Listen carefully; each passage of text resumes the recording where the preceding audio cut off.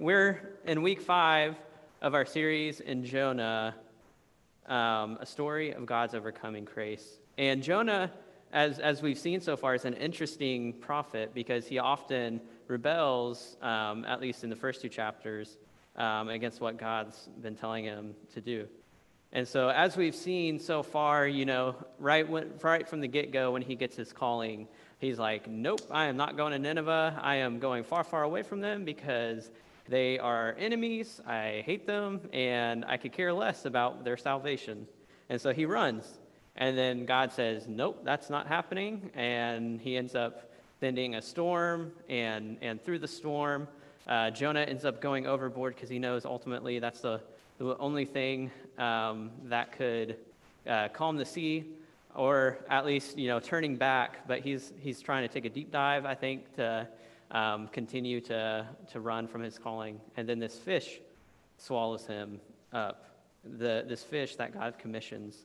And as we saw last week that Adam talked about, while there, Jonah cries out. As we saw, God hears us, he remembers us, and he gives us our salvation. And this morning, we're going to take a look at this one thing, this one idea, this one truth that's found in Scripture time and time again. Redemption is for you. It's your story, and it's my story. It's not over yet. And some of you right now maybe feel like you're in the belly of a fish, similarly to Jonah. It's dark, disgusting, smelly, and you feel like it's all over. But God's not giving up on you. He loves you, and he gives you another chance. If God was willing to give Jonah another chance, he's willing to give you another chance as well. So before we go in, I want to take some time to pray before we dive into the story today. So God, I just thank you for the opportunities we have to serve you from a week-to-week basis. I thank you that we can come together as community and get to worship you and learn more about you. And so I pray, Jesus, that we do that today, that we learn more and more of how redemption is our story and how we can use that to glorify you. In your name we pray. Amen. So this morning, we're going to look at a lot of verses. So if you could just go ahead, turn to Jonah chapter 2, verse 10. That's where we're going to start today. We're going to see what happens after he gets out of the belly of a fish. So this is what it says. And if you have the Bible app, the YouVersion app, you can get all of the notes that we have that are going to be displayed on the screen. Also, like all the scriptures. So if you don't necessarily have a Bible, that's a place to go to be able to connect with that. So Jonah 2, starting with verse 10. Then the Lord ordered the fish to spit Jonah out onto the beach. That's it. That's the long scripture. And I know what some of you are thinking, like, super life-changing, right? Like as you walk by the dorm room or someone's apartment, that's definitely going to be canvassed, right? Then the Lord sent the fish to spit Jonah out onto the beach. And the simple answer I have of why this is important is grace is messy. Grace is messy. When Jesus went to the cross, we're often painted this picture of how beautiful and sweet and amazing it was when Jesus went to the cross. Like it's this amazing masterpiece. And while to some degree that is true, right? Like that is true. Because Jesus paid that high price for us. But at the same time, he was brutally sacrificed. He was brutally beaten, made fun of, spit on, and shamefully hung on a cross. The cross was messy, and grace is messy. Jonah was puke. Like, how beautiful is that? It's not. It's disgusting. But what happens after is amazing. Jonah was given another chance after facing the dark depths of the fish. And Jesus paid the price of death for us so that we have another shot at redemption. If you're like me, it's easy to stay stuck in the belly of the fish, right? It's often in this place of darkness that shame and guilt speak over and over again to me. I hear these words fairly often, but not always, but fairly often, that is shame and guilt. You're pathetic. You're a loser. How can you say you're a campus minister after doing that? What would your wife say if she knew you reacted that way? Why do you call yourself a Christian if you keep falling into the same traps over and over again? How many of you have heard something similar? All of us, right? Because it's shame, guilt, regret, and sin, and the enemy speaking those lies to us. When I think of those shame questions, and I think of like, what's going on in my life, often the causes are when I take control. And like, sometimes we do take control, but like when I truly try to force my own control onto something. Why? Because the lust for power is there for me. I'm a prideful person in need of lessons on humility constantly. I put too big of standards on myself that no normal person can achieve, and when I don't reach those goals, I take my seat I've reserved in the belly of the fish of darkness. Often the belly of the whale is dark and where shame and guilt live. But the good news is we don't have to stay there. We don't have to stay there. Repentance is the way out. Now, I want to tell you a story about a time when I was a camp counselor, because I think it's not like this super deep, dark thing that happened, but it's something that I think is easily relatable in the way of repentance. And so I was a camp counselor at a camp called Flat Rock. Does anybody know like Flat Rock, St. Paul area in Indiana? Yeah, a couple people. Probably haven't heard of this camp, but it's like this little camp that's like hidden in St. Paul, Flat Rock area. I lived there like 15 minutes away. My first 18 years of my life, I had no idea it was there. So it's this little camp, but it was an awesome camp. And it was in my second summer there. I was working the big giant swing that was connected to the alpine climbing tower that was there. If you've been to Hilltop when we've done our fall retreats going to the campground, there's a giant swing there. It was very similar to that. Anyways, so, if you've done it before, you know that, like the participants hooked into a couple different ropes. One is for everybody else to drag so the person can be lifted up. And there's usually like a little rope that the participant holds on to stay connected. And then once they've reached, the height, they'll let go of that rope and then they'll start, swinging. A big giant swing, that's like 40 feet in the air, and it's a lot of fun getting to swing that high. But sometimes, because we had the climbing tower really close, that little rope would get caught in the climbing tower. And so afterwards, we would have to climb to get that rope to be able to keep on going. We had a couple spares, but it wasn't strange for all the spares to go on the tower. So usually we'd have someone set up the climbing portion to be able to get that extra rope. So as I said before, it was my second summer, so I was kind of overseeing things because I had done it pretty much the whole summer before. So I was kind of, the lead facilitator, and I thought that I could trust the other guy that I was doing it with to lead the giant swing while I got the climbing area set up. And so I was starting to get the climbing, everything seemed to be going well, started getting the climbing set up, and then all of a sudden I just hear, boom! And the guy forgot to move the ladder that they used to get up, to get hooked in.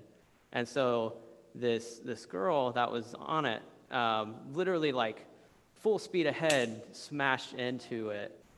And the ladder was down in seconds. The ladder was almost broken. And luckily, the girl she only got a few bruises, maybe a small cut. But that was it. And thankfully, that was it. But when it happened, I knew immediately what had happened. And I was just, oh, you've got to be kidding me. You've got to be kidding me. You've got to be kidding me. Because I was technically the person on watch, and I knew that this kind of fell on me. And so throughout the rest of that clinic, and until like afterwards, I kept saying in my head, I'm getting fired. Camp's getting sued because of me. I knew I shouldn't have let him handle it, but I thought I could trust him. I thought everything would work fine. And thankfully, I was not stupid and tried to hide what was going on. I went to one of the directors immediately, told them the whole situation, what had happened. I thought I was toast. But the director that I talked to was surprisingly not steamed at all. She was glad that I came to her, was honest with what happened with the situation. She was glad that I came forth right away so that we could start, like all the paperwork that comes when an injury like that happens. And because I feel like I expressed this guilt and shame of something that I knowingly did that I shouldn't have, I was given another chance. I wasn't taken off of, the climbing things that I enjoyed to be put on some of the other clinics that weren't my thing. And honestly, like through that, it eventually led me into even more of the adventure programs at Flat Rock. And so I tell this story because if we're to seek redemption and repentance, we need to cry out to God, like Adam talked about last week. Guilt and shame only go away when we talk about it with Jesus, when we work through those problems. We can't just hide them away and hope that they don't return, because eventually, because we haven't worked through them, eventually they will come back, and we'll be in the fish again, sitting in the darkness. And the love of Jesus brings redemption. So we should go to him. Grace is messy. Jonah could have drowned, but God sent a fish. Jonah could have stayed in the fish of darkness, and we can too. But instead, Jonah was a messy masterpiece, puked out by the fish, and the same goes for us. Jonah's story wasn't over yet. And the awesome thing is, yours isn't over yet too. Mine's not over yet either. And I have 3 things that I think that help us to live in redemption. The first is to be grateful. We should be grateful that we have another shot. In some businesses, when you make a huge mistake, you almost get fired immediately. But we should be grateful that God continues to use us. We should be grateful that it's not a one-and-done thing. If it was a one-and-done thing, I would have been toast by the time I was 3 years old, because I know the things I did as a little kid and did not make my parents happy. So thank God that we have chance after chance, that he gives us redemption. It only happens through Jesus. So we should be grateful that time and time again that he forgives us, that he loves us, trusts us, and he redeems us. I think in this moment, Jonah, while he was puke, was grateful that God gave him another shot. He didn't die. He was no longer in the belly of the fish. And he was able to see the light of day again. He was redeemed from the darkness. And when you're redeemed from darkness, it leads you to being thankful and grateful.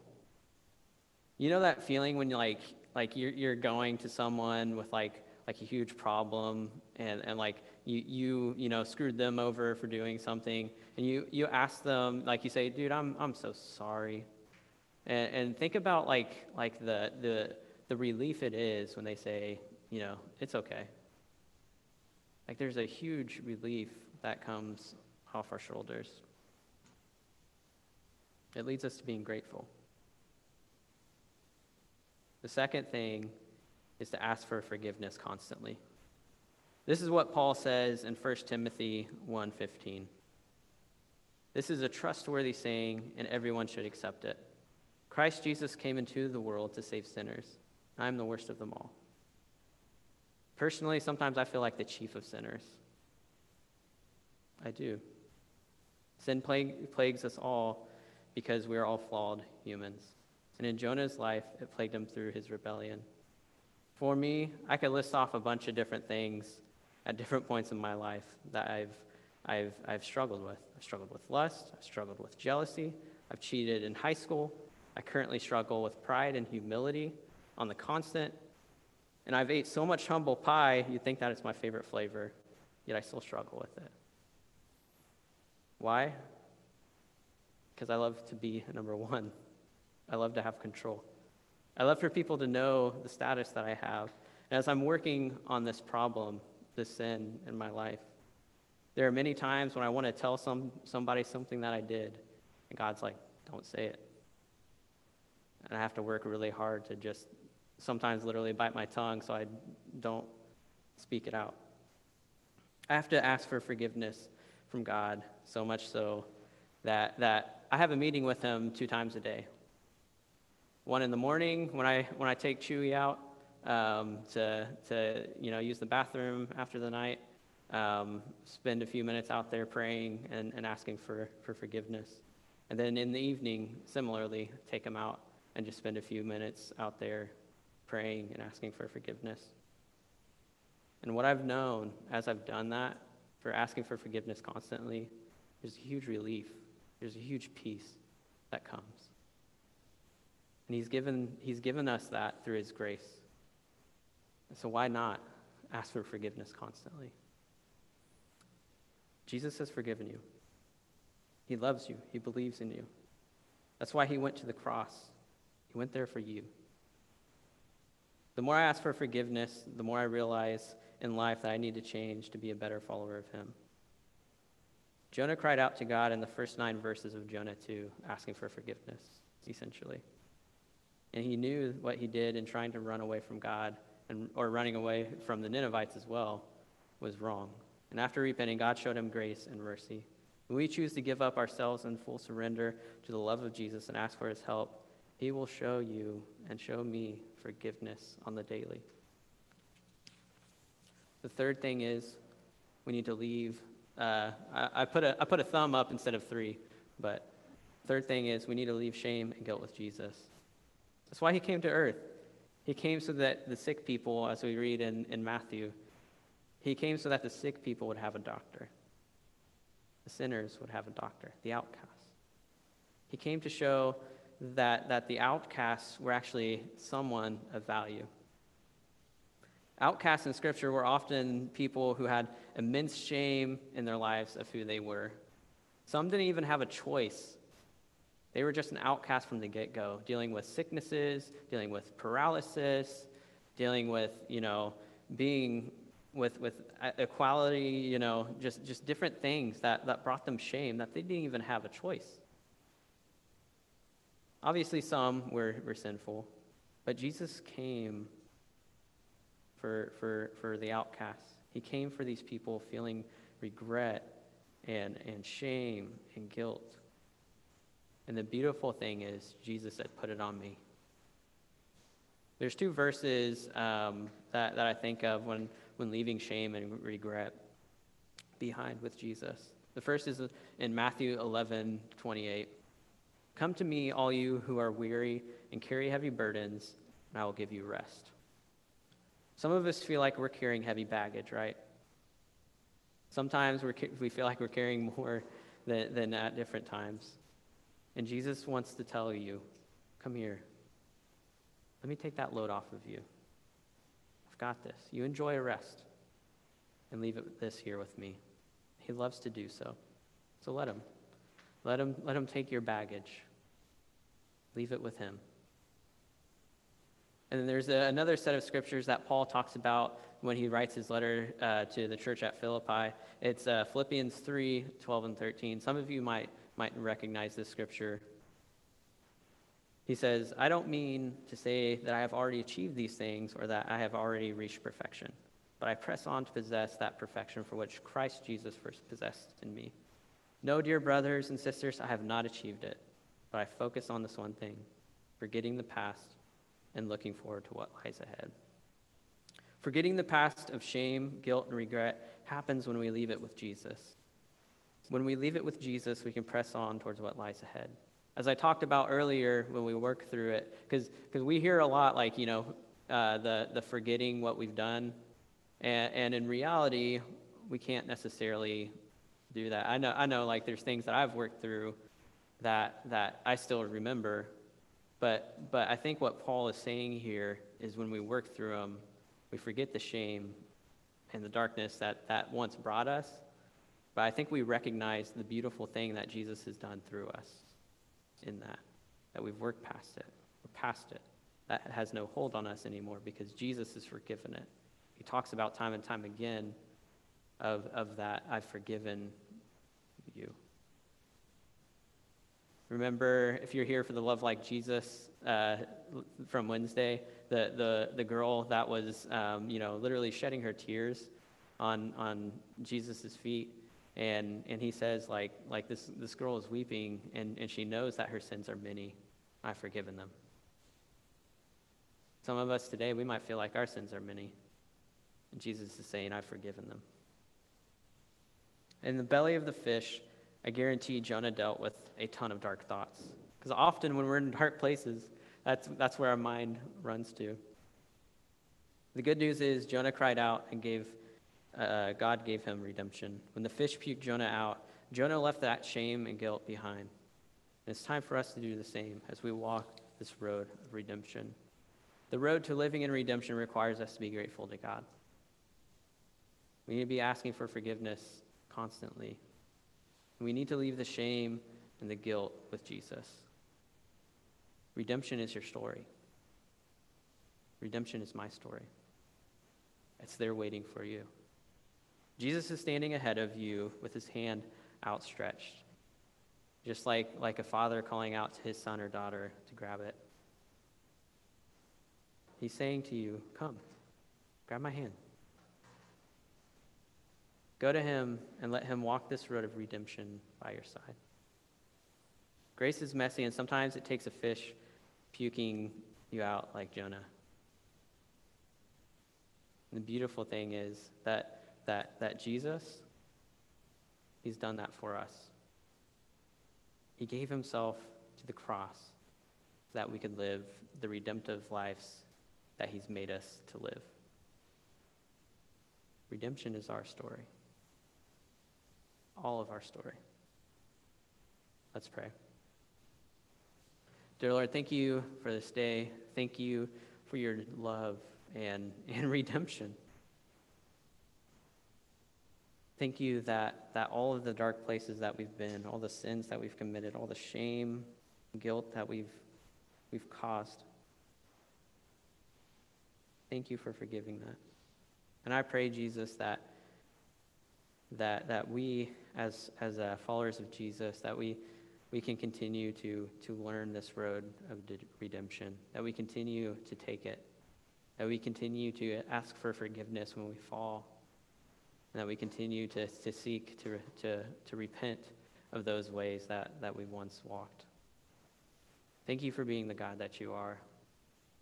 Thank you for Jesus who willingly sacrificed himself on the cross that we could live shameless and guiltless lives.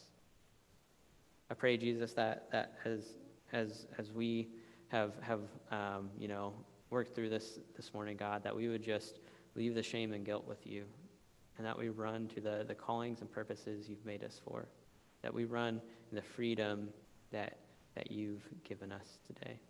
In your name we pray. Amen.